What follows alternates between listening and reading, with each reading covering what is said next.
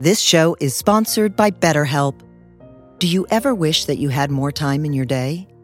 What would you do with an extra hour all to yourself? Would you go for a run? Take a nap? Read a book? The possibilities are endless. Therapy can help you find what matters to you so that you can do more of it. It's a great way to increase self-awareness, deal with overthinking, alter negative behaviors, and more. If you're thinking of starting therapy, give BetterHelp a try. It's entirely online and designed to be convenient, flexible, and suited to your schedule. Learn to make time for what makes you happy with BetterHelp. Visit BetterHelp.com/heartwisdom today to get 10% off your first month. That's BetterHelp, HELP.com/heartwisdom.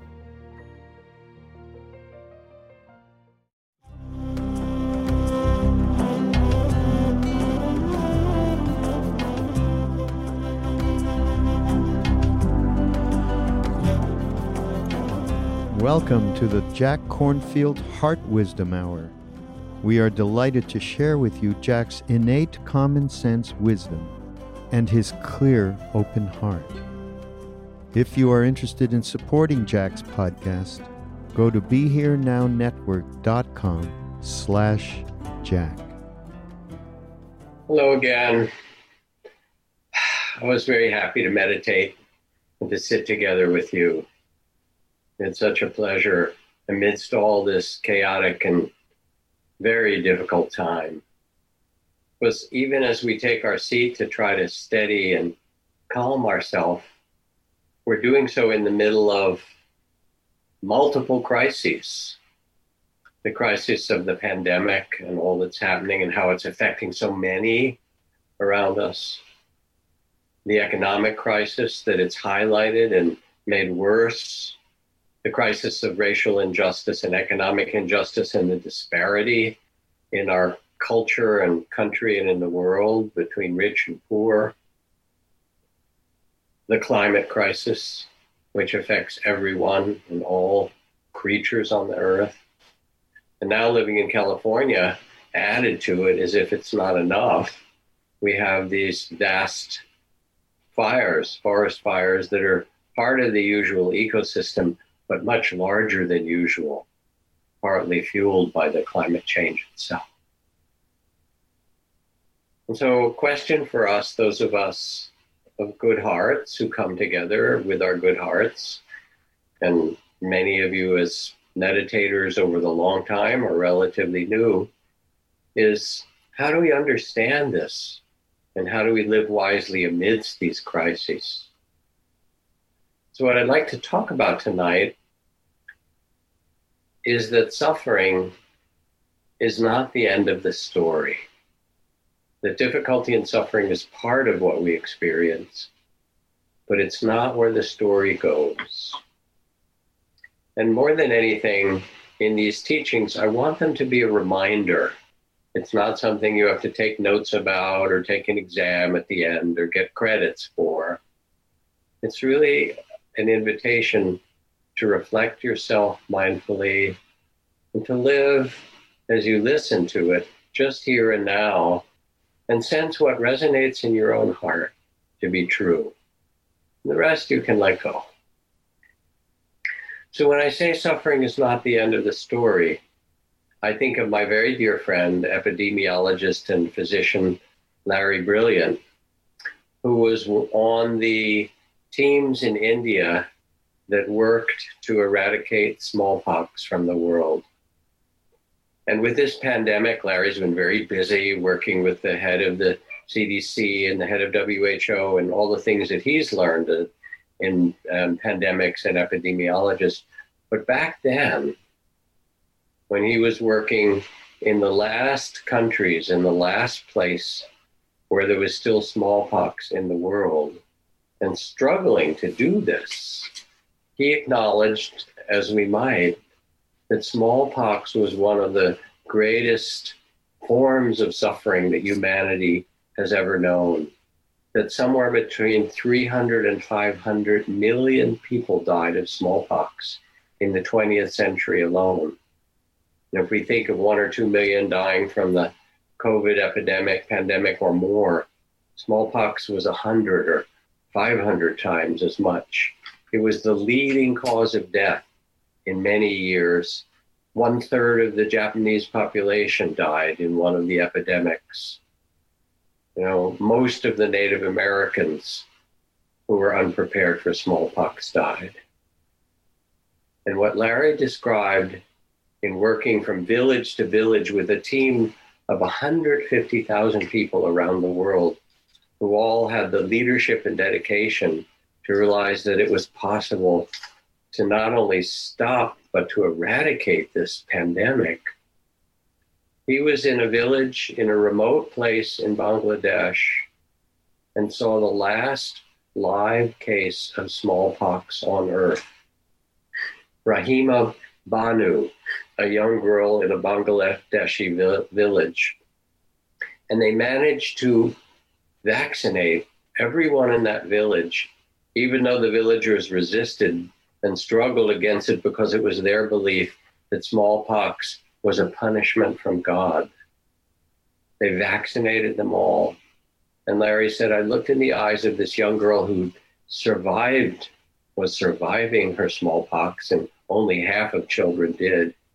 And he realized I had seen the last case of a virus that was one of the worst on earth for 5,000 or 10,000 years of humanity. And he wept. So suffering is not the end of the story.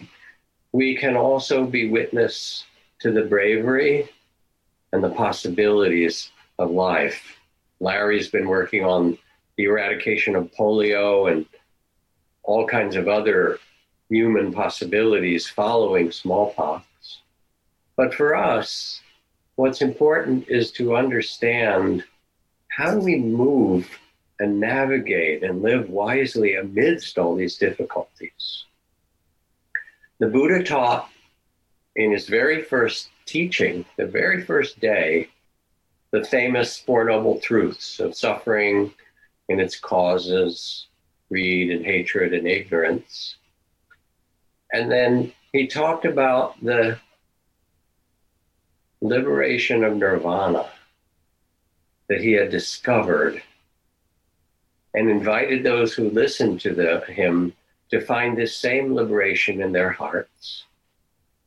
And what's important to understand is, after attaining nirvana, the Buddha wandered on foot the dusty roads of India for 45 years, meeting people and saying, this liberation of heart and mind is possible for you. Now, often when we think of nirvana or liberation, we tend to think in the transcendent stories. And they're true in a way and quite wonderful. Samadhi, jhana states, states of expansion and bliss, dissolving the body into light. These are things that you can do in meditation, that I've learned to do in retreats with various teachers I've practiced with. States of expansiveness and bliss and well-being. But it turns out that there's no enlightened retirement, that even the Buddha had backaches and terrible conflicts in his community between people and people who tried to kill him. Maybe that just comes with leadership, I don't know, especially with good leadership. But what he had done was open to a freedom in the mystery of our human life, to say this is possible. This inner peace and well-being, this freedom from fear and confusion and from the small separate sense of self, from grasping, that this is possible for you. And we all need this. I think of my dear colleague and friend Sylvia Boorstein, who tells this story when she teaches about her father, who I knew. She was close to him and loved him, and he was in his 90s, and he was on his deathbed. He'd had cancer, and he was getting closer and closer to dying, almost dying, and she was whispering in his ear, "Dear Dad, let go into the light.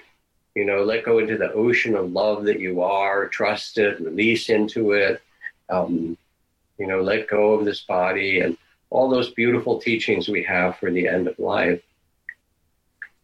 And he opened his eyes. He couldn't quite raise his head, but he opened his eyes. He motioned Sylvia to come close so she could hear his, weak voice. And he said, "Sylvia, it's not such a big deal."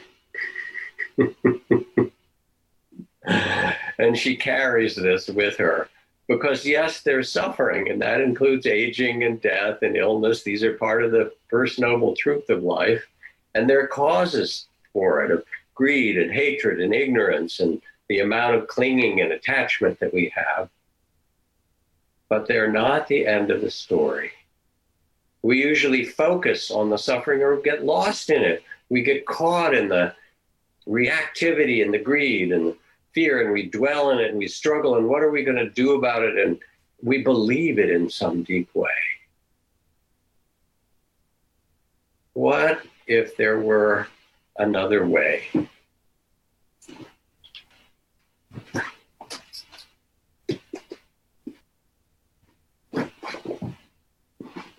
Now I have to get a story that I want to read to you. I can find it here.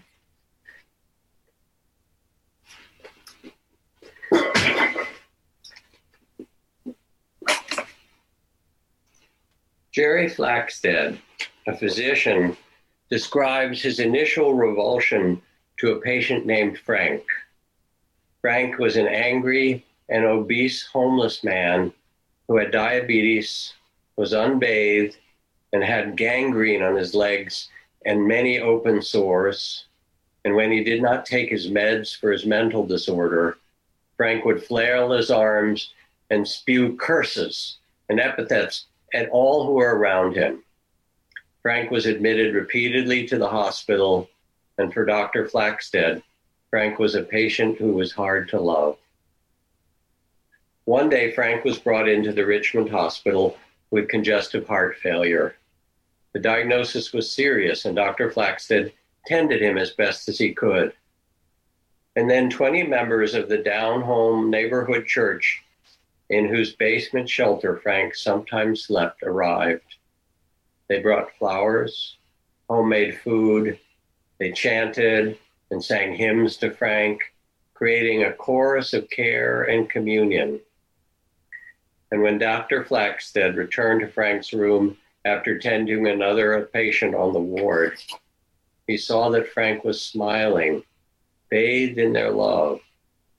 And the doctor realized he had never really seen Frank at all. What if there were another way to see, even amidst the suffering? To take a breath, to sense the vastness and mystery of life.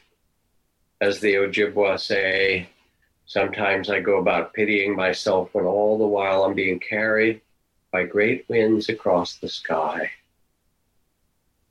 It is a mystery. We are all made of starlight. The earth and all that's on it came as a planet out of the explosions of the stars in the galaxies.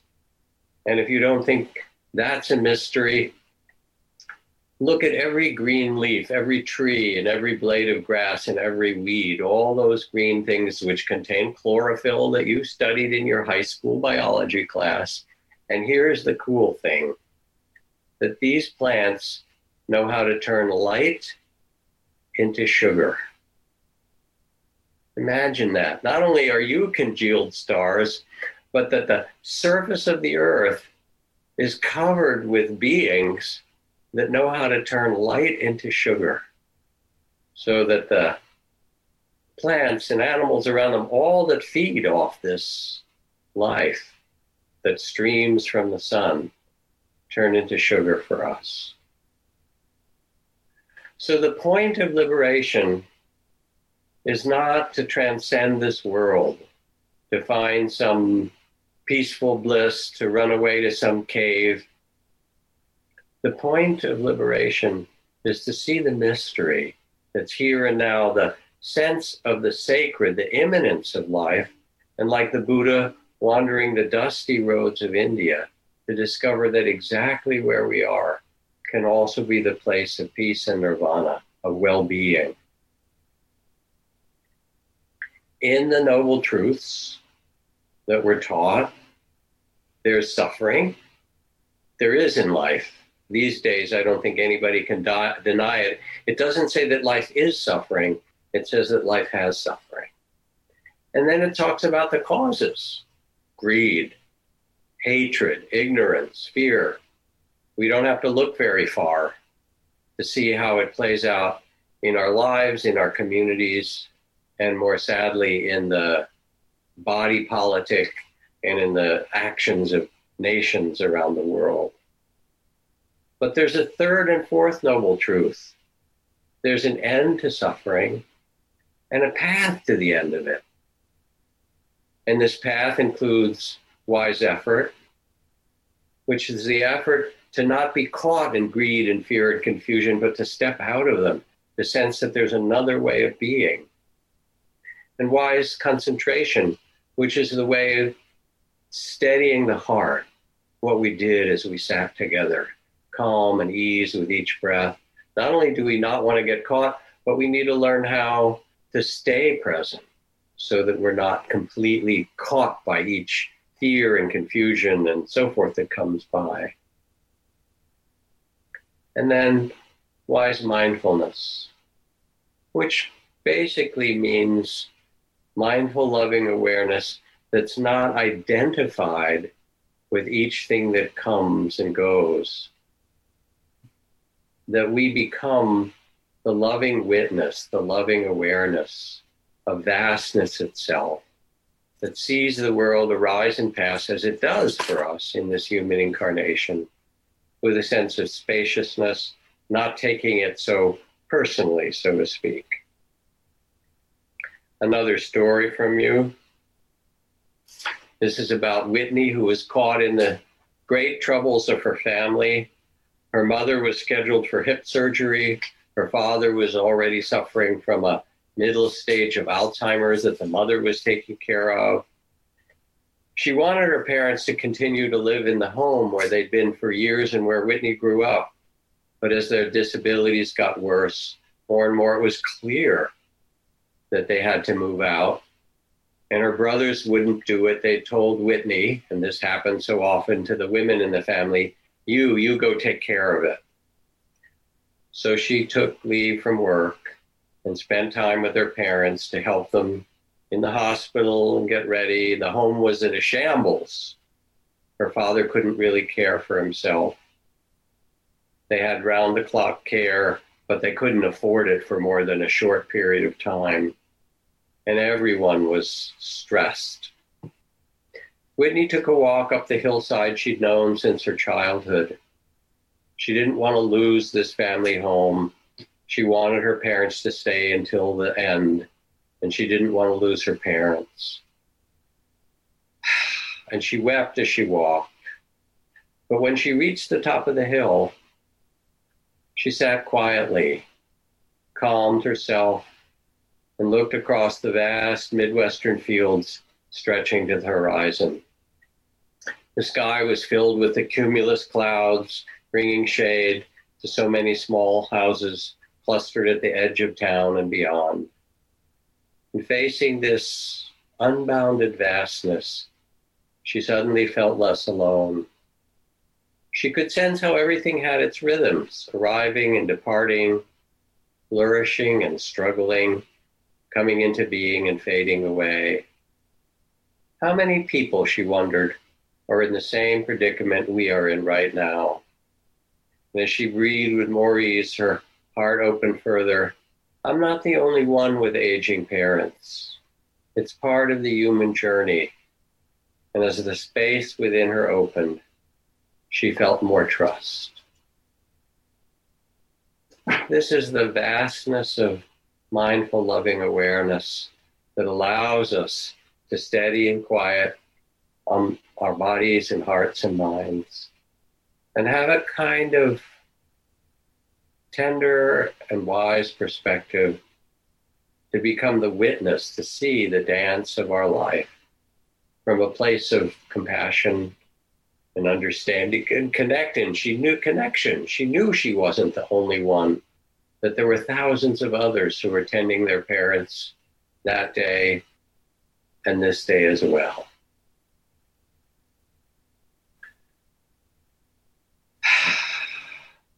So how do we live in this?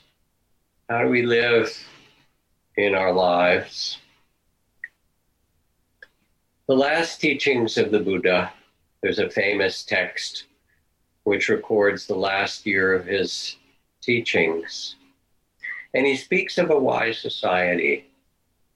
He says that if a society finds a way to meet in harmony, to discuss their lives in harmony with respect for one another, and to depart in harmony, such a society will prosper and not decline. And if a society finds ways to listen to the wisdom of the ages, of the elders, and all those who've directed humankind to their best evolution and best possibility, they will prosper and not decline. And if a society cares for the vulnerable among them, the women, the children, those who are sick, they will prosper and not decline. And if a society cares for the sacredness of the environment around them, they will prosper and not decline. This is part of the teachings of wisdom, the teachings of the liberated heart. And it's the collective wisdom because we are interdependent with the world around us. When I drove down to Southern California and arrived yesterday, I left San Francisco, which was very, very smoky, and drove down through the Central Valley to come and be with my beloved Trudy, my dear wife, who's down here. And the smoke filled the Central Valley of California all the way to the last little range of mountains at the Grapevine, just before you come down into Los Angeles. Almost the entire state and the Northwest in Portland covered with the smoke from these huge, still burning and growing fires. And it's really difficult. My daughter's married to a firefighter who's been out on the front lines. My grandson, who's a year and a half, more or less, 20 months, keeps saying to his mama, outside, outside, but they can't go. It's not healthy. They have air purifiers in the house. But then what about all these people who are losing these homes? What about all these children who are in homes where there aren't air purifiers? What about all the creatures of the forest who are fleeing the forest fire? And what can we do? What can we each do? If you feel guilty, if you feel ashamed somehow that you're safe when others aren't, that you have privilege when others don't, that's not the answer. The truth is that whatever birth you've taken in this life as a human being, you've been given a particular assignment. And if you have privilege, that is your assignment to use it, to treasure it, to value it, to respect it, and then to use it in your way to make life beautiful for yourself and others. For me, I've been going out daily for the last 2.5 months with a big sign that says, time for racial and economic justice, Black Lives Matters. And as the cars go by, I stand in the median in a very busy intersection so I don't see other people near me, and I have my mask on. Some people honk and cheer, many are quiet.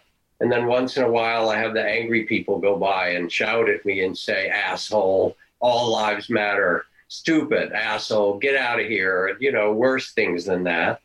And then I have the cars that show up as today and say, are you getting paid to do this?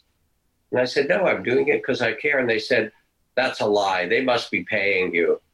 And I just said, truthfully, this matters to me. And anything else you might believe is just propaganda. Do you care about economic justice and racial justice? I do. So I get all of those things, the coming and going, the praise and the blame. I'm also involved in a project to get all the Dharma teachers that I know, all the meditation teachers and all the yoga teachers, together with a group of yoga teachers called Yogins and Buddhists United, to help get out the vote across the country, because there are tens of millions of meditation and yoga practitioners.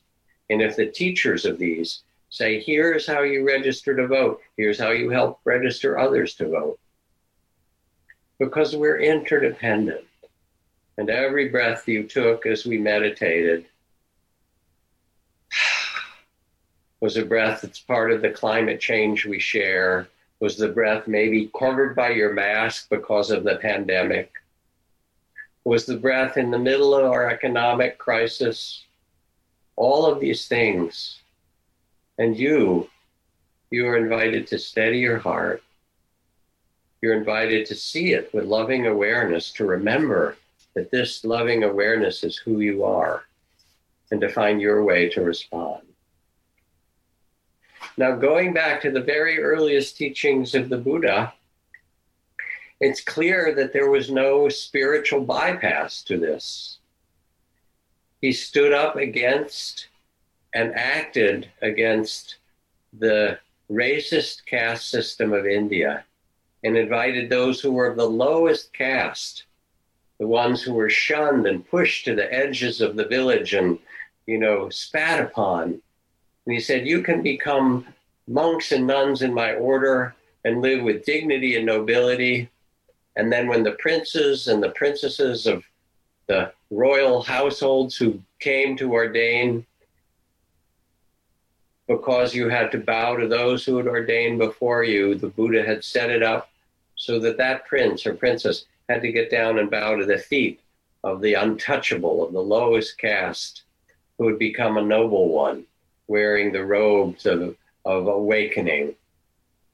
So this goes back to the very beginning, that it's not caste or race or creed or gender or ability that makes you noble, said Buddha, not your birth, but that nobility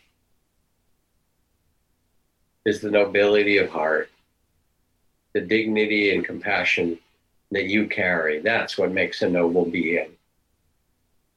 Now, when I was teaching at Naropa Buddhist University in the first years, starting in 1975 with Ram Dass and Chogyam Trungpa and 2,000 students, 1974, and it was really quite a wonderful Dharma festival. I remember being at one of our faculty meetings, and a dear friend of mine, Mirabai Bush, who's close to Ram Dass and did some books together with him, wonderful teacher. She was there, and what got brought up was the fact that women were not being treated as well as men on the faculty. I know you're shocked to hear this.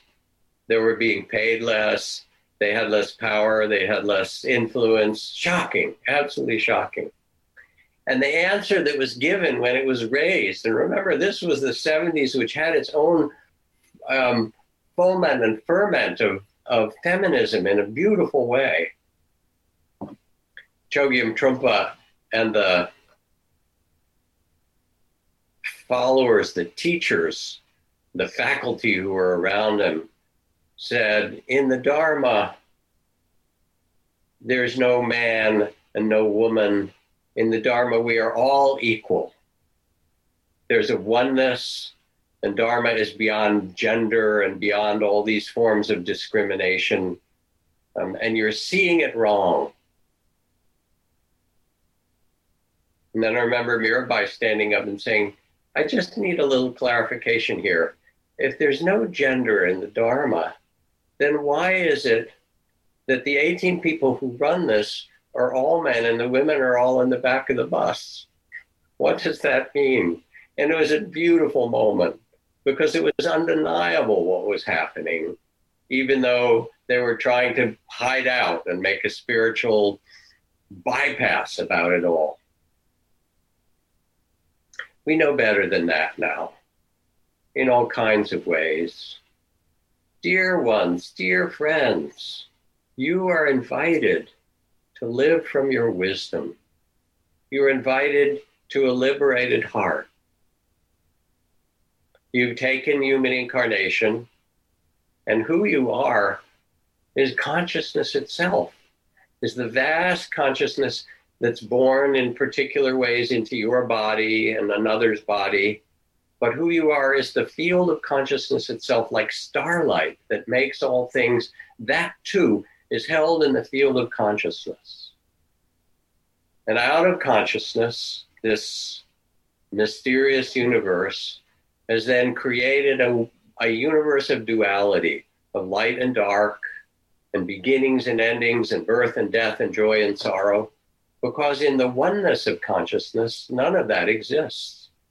There's openness and possibility and eternal, timeless peace. But for consciousness to manifest as a world and a universe, it has to divide itself and make a beginning and an end and form and light and dark. And this is what we get: justice and injustice, pleasure and pain. Take a look around. This is human incarnation as it is. Glennon Doyle says, "You will never change the fact that being human is hard. So you must change your idea that it was ever supposed to be easy." And here you are, born into the human realm, light and dark, pleasure and pain, birth and death, sickness and health. Sounds like a marriage vow, doesn't it? You know, in sickness and health. This is your vow to become a human being. You're married to the human incarnation of your life. And this is it. It's what Oscar Wilde called the tainted glory of humanity. To be liberated, to be wise and peaceful and free, is a great power. And the great power is not to be afraid of suffering, because suffering is only the first noble truth. Zen Master Rinzai says, one who is wise can enter the realm of hungry ghosts and dumb animals without being molested by them, can go into the three deepest hells as if in a fairground, can play about in the world of fire and water, fire without being burned and water without drowning. How is this so? Because the one with a liberated heart finds that there's nothing that they dislike. If you grasp after sacred, something out there, and dislike this very world, you will go on floating and sinking in the ocean of birth and death. Confusion arises with the grasping of the heart. When the heart is stilled and you grasp after nothing and welcome it all, why then need you fear anything? Do not tire yourself grasping after anything at all. And quite naturally of itself, you will live in the way. I remember when I first went to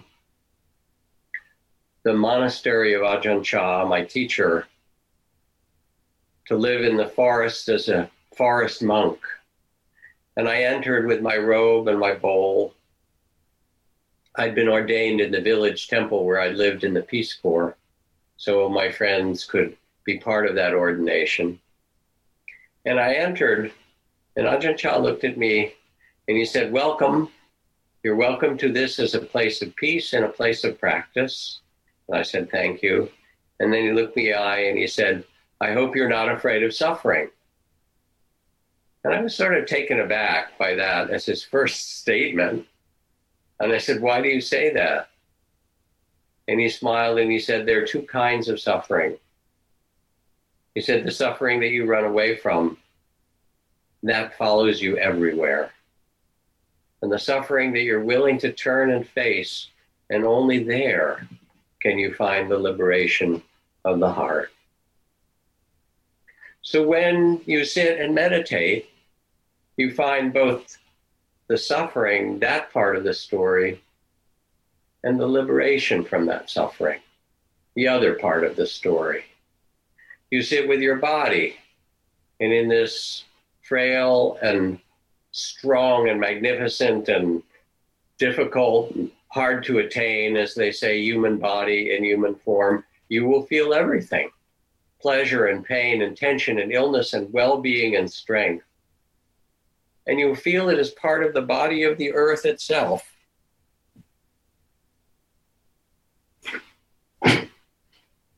A story for you.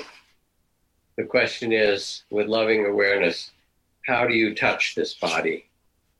When you're there with pain or sickness in your own body or someone else's, or you're there with something beautiful happening in your body, how do you hold it and how do you touch it?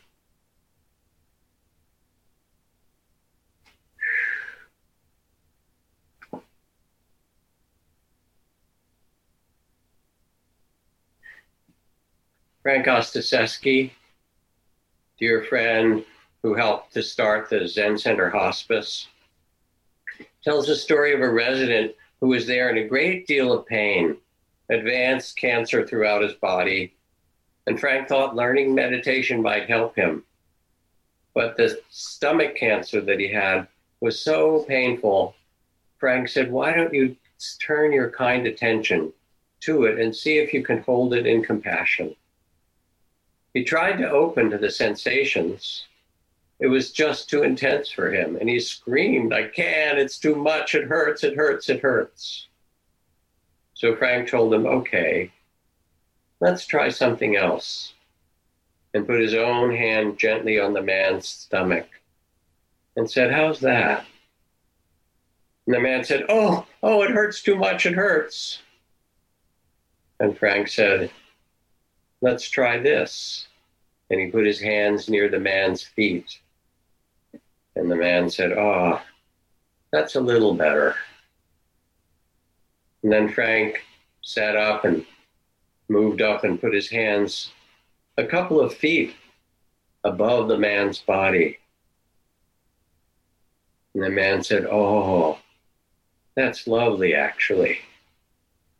As Frank goes on, this was no magic, no special body work, no esoteric practice, just opening to more and more space. And after a few minutes, with a more relaxed face, the fellow said softly, oh, rest in love. Rest in love. And after that, whenever he'd get in trouble with his pain, he'd push his morphine pump, which sometimes we might wish we had, and then just repeat to himself, rest in love, rest in love. This is the liberation of the body, how to be with this amazing human body with loving awareness. And it's the same for liberation of the heart. You know, the heart bears witness to and carries the 10,000 joys and the 10,000 sorrows. And when you sit and get quiet, you feel your grief and all the things you've lost in the pandemic and the connections that you want to have and the economic problems and the worry and the care for others. And the heart's carrying all of this and your longing and your hope and your love. And what you want to do as you sit quietly is to say to your heart, thank you. Thank you for carrying so much. And hold it all with compassion. My dear colleague and friend Yvonne Rand, a great Zen teacher from San Francisco Zen Center, died this last week. And there was sent around a beautiful picture of her close to death with clear eyes and a beautiful face, getting ready for the end of her life. And underneath it, some of her last words, she said, no form. You can hear her whispering it to her daughter, no form. And Zen, of course, is full of all kinds of forms, sit and bow and ring the bell. said, "No form, only a bow of thanks." What last words to say? Only a bow of thanks, to bear witness with the heart to this mysterious, painful, glorious, beautiful, loving, joyful incarnation. And then there's your mind, the body, not your mind, the mind maybe, the heart, all held in loving awareness, only love. And then the mind, filled with stories, with plans and fears and memories and judgments and hopes and creativity and imagining. And boy, we believe those stories. But some of them are like assassins. You know that. Some of them are enlightening stories, and some are darkening stories. There's every story. The mind has no pride. But depending what we listen to and follow, everything follows from that. Mind is the forerunner, says the Buddha, to our joy and our sorrow. And I think of the story that Sylvia Boorstein told me. She was teaching in New York and offering these same teachings of loving kindness and so forth. And a person came up to her and said, "I have to tell you a story, Sylvia. I was mugged. I went out on a walk at late night somewhere around the east side, and this guy came up to me, and his hair was disheveled and his face was like crazy, and he was carrying a gun. It was some guy, who knows what. He was probably high on some drug. It was this white guy who looked like he was half homeless and half let out of a mental hospital. And he held up the gun and he said, give me everything." And I said, "Here's what I have." And I handed him my wallet. And he said, "Give me more, give me your watch." And I took out my watch and I gave it to him. And he brandished the gun in a crazy way. And he said, "I'm going to kill you." And I looked at him and I said, "You don't have to kill me. You don't have to shoot me. You got so much. You've got a wallet. There's $700 in there. There's credit cards. You got my watch. It's a beautiful Omega, wonderful watch. You got so much. You did really good. You don't have to shoot." And it stopped the man in his tracks. And he looks, "I don't have to shoot." And the fellow went on further, who was being mugged. He said, "No, you did good. You have to tell your friends how good you did. Just take this. You did good." And the man muttered, "I did good. I did good." Put the gun down and turned around and walked away. Now that's a hell of a story, huh? I'm not sure I could do that. But there's something magnificent in it, because we have all these stories that go in our mind about how it should be and who we are and who someone else is. And when we step out of those stories and can see whoever is in front of us, to see the secret beauty of that person too, to be able, as this fellow did, to say, "You did good in the midst of it all." An extraordinary thing, and yet we can do this. The mind has 100 channels. It has a fear channel and a hope channel and a economic channel. You know, it's got the Wall Street Journal in there. Even if you're not a money person, it does worry about money, you know, and it has a relationship channel, and it has this and that kind of channel. And with it, it has all kinds of emotions that tag onto it. Thich Nhat Hanh talks about it as being like a field of seeds, and there are seeds of anger and fear and confusion and seeds of love and understanding. Which seeds will you water? Which will you believe? The fear, the confusion, the anger? There's another possibility. The suffering is not the end of the story. So Trudy tells a story. She's writing a book of stories that she's learned so many things in her life. And a short story she tells us about her mom. Her mom had moved to LA and was in her mid-80s, maybe 85. Trudy was helping to take care of her mother and her daughter when her daughter was about to give birth to the first grandchildren.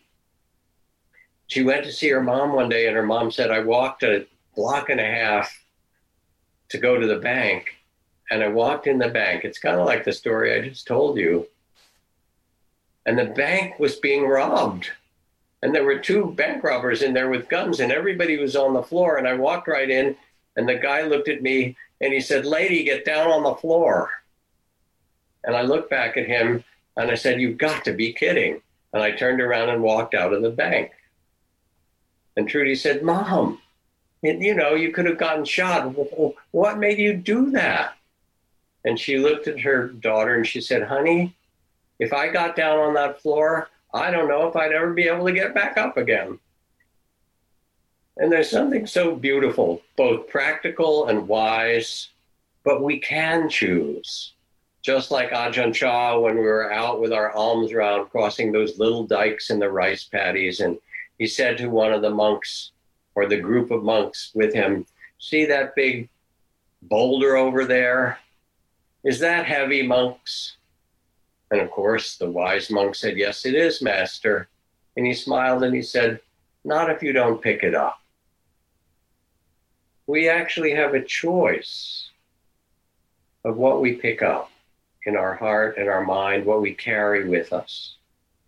And the truth is that even in the course of this hour or so that we've spent together, there have been 5 billion acts of kindness, of someone putting a cool, wet cloth on the forehead of a person that's hot, of parents cooking their favorite meal for a child, of someone getting a drink for someone who's thirsty, of respectfully opening a door for someone or stepping out of the way.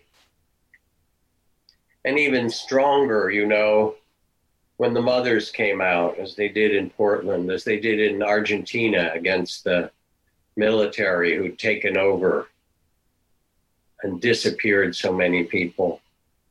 There's a kind of power in the human heart. My friend David Bornstein and his colleague Tina Rosenberg have a column in the New York Times called Fixes that's now grown to 200 other newspapers and journalism organizations called the Solutions Network. And everything they publish is a beautiful solution that people have found to a human problem. How to get water to remote villages in the desert, how to help crops when there's been a flood of insects or locusts, how to teach children to read in places where there hasn't been teachers. And they're all stories of triumph and possibility. This is our possibility and our triumph. Where are we going, after all? Where are you going? You know where you're going? Here. Here and now. Remember Ram Dass and his best-selling book from the 1960s called Be Here Now that helped to change the consciousness of the culture. He wrote, early in the journey, you wonder how long the journey will take and whether you will make it in this lifetime, your spiritual journey. And later you'll see that where you're going is here, and you will arrive now and know that this is the place of liberation, the place of awakening. It's the place to learn to love, to fulfill who you really are. There's no other place but this moment, the reality of the present. And so spiritual life isn't about focusing on some other place or some goal that you're going to get, but to open, it said, that the future of humanity is not the question. The question is not the future of humanity, but the presence of eternity. to quiet the mind and tend the heart and open to the mystery of life that we are a part of. We've been through troubles before. Gosh, I listened to that phrase and I sounded a little like Barack in that tone of voice to myself. I don't know if I did, but that would make me happy if it was so. We've been through troubles. We've been through troubles before for thousands of years, for generations before this, for thousands of generations. And we know how to do this. We know that suffering is not the end of the story. And more than that, we ask, what do we bring to the table of this world in this human incarnation? Do we bring our fear and confusion and contraction from separateness, which just adds to the depression of it all? Or in the midst of it, can we bring an open heart and a quality of love? Can we see that suffering is the beginning of the story and not the end? So that when the Dalai Lama wakes up in the middle of the night, he starts his morning prayers at 3:30 or 4 a.m. May I be a boat, a raft, a bridge to help all those cross the flood. May I be food for the hungry. May I be medicine for the sick. May I be a resting place for the weary. May I be a lamp in the darkness. For as long as earth and sky and galaxies exist, as a bodhisattva, may I be this for all beings until we all awaken together. And then the secret from Thomas Merton, which he told to a frustrated activist, sometimes what you do works and sometimes it doesn't. Sometimes it brings about its opposite. This is not given to you. What's given to you is your heart's best intention. As you understand this, you get less attached to the results. And more you act from the truth and the value and the rightness of the work itself. So you plant seeds or you plant the trees that brought a Nobel Prize, 51 million trees that got planted in East Africa, starting one tree at a time. What do you bring to this world table, to this human incarnation? And with what spirit can you offer it? So you sit, you quiet the mind, you tend the body and the heart in the midst of this human life, and you become, as Ariel Oliver said, a bride married to amazement, to love it all. And I have a poem as a way to end. This is a recent poem from the poetry journal Rattle, which is quite wonderful, entitled, "The fact that there's a snake tunneling through the grass doesn't make the parting of the blades any less beautiful." Many things are strange. For example, people yawn. When other people yawn, it's contagious. But usually blush or look away when other people cry. All the heavy metal potheads from high school became bankers or lawyers, or in some cases, well-heeled preachers. Meanwhile, David Lee Roth, formerly of Van Halen, could show up at your door to set up your dish TV, and you wouldn't even recognize him. Now, would you? Me, I've seen barbed wire rusting in brittle morning light. I felt a horse's nose wet under my hand and heard it snort like wind flapping a flag. Honest, I've heard a stadium exhale as a ball landed in a glove, and I've spent the car ride home trying to find a way to describe that sound. I felt the sorrow in the heart of beauty and beauty inside sorrow. Beauty and sorrow have rubbed together like two sticks, blazed up and burned me. Speaking of the smoke signals made by beauty and sorrow, talking over each other, I've heard people laugh when other people laugh, but it would be a lie to say, I've never heard anyone laugh as someone cried. I need you to think of poetry as a beautiful lie that hits a bullseye. I've gazed into a bullseye, seen the fierce, wounded beauty there. I need you to know that the sky's tilting from the heaviness of all these southbound birds, but will right itself before you have a chance to fact check me on this. And I just love the playfulness of it. Many things are strange. For example, people yawn when other people yawn, but usually blush or look away when other people cry. We are in such a mystery. And I was, as Mary Oliver says of herself, a bride married to amazement. And our task is to love it all, because this is the end of the story. The end of the story is the loving heart. That this is who you are and this is what matters. And maybe the question, what would love have me do today? What would love have me do today?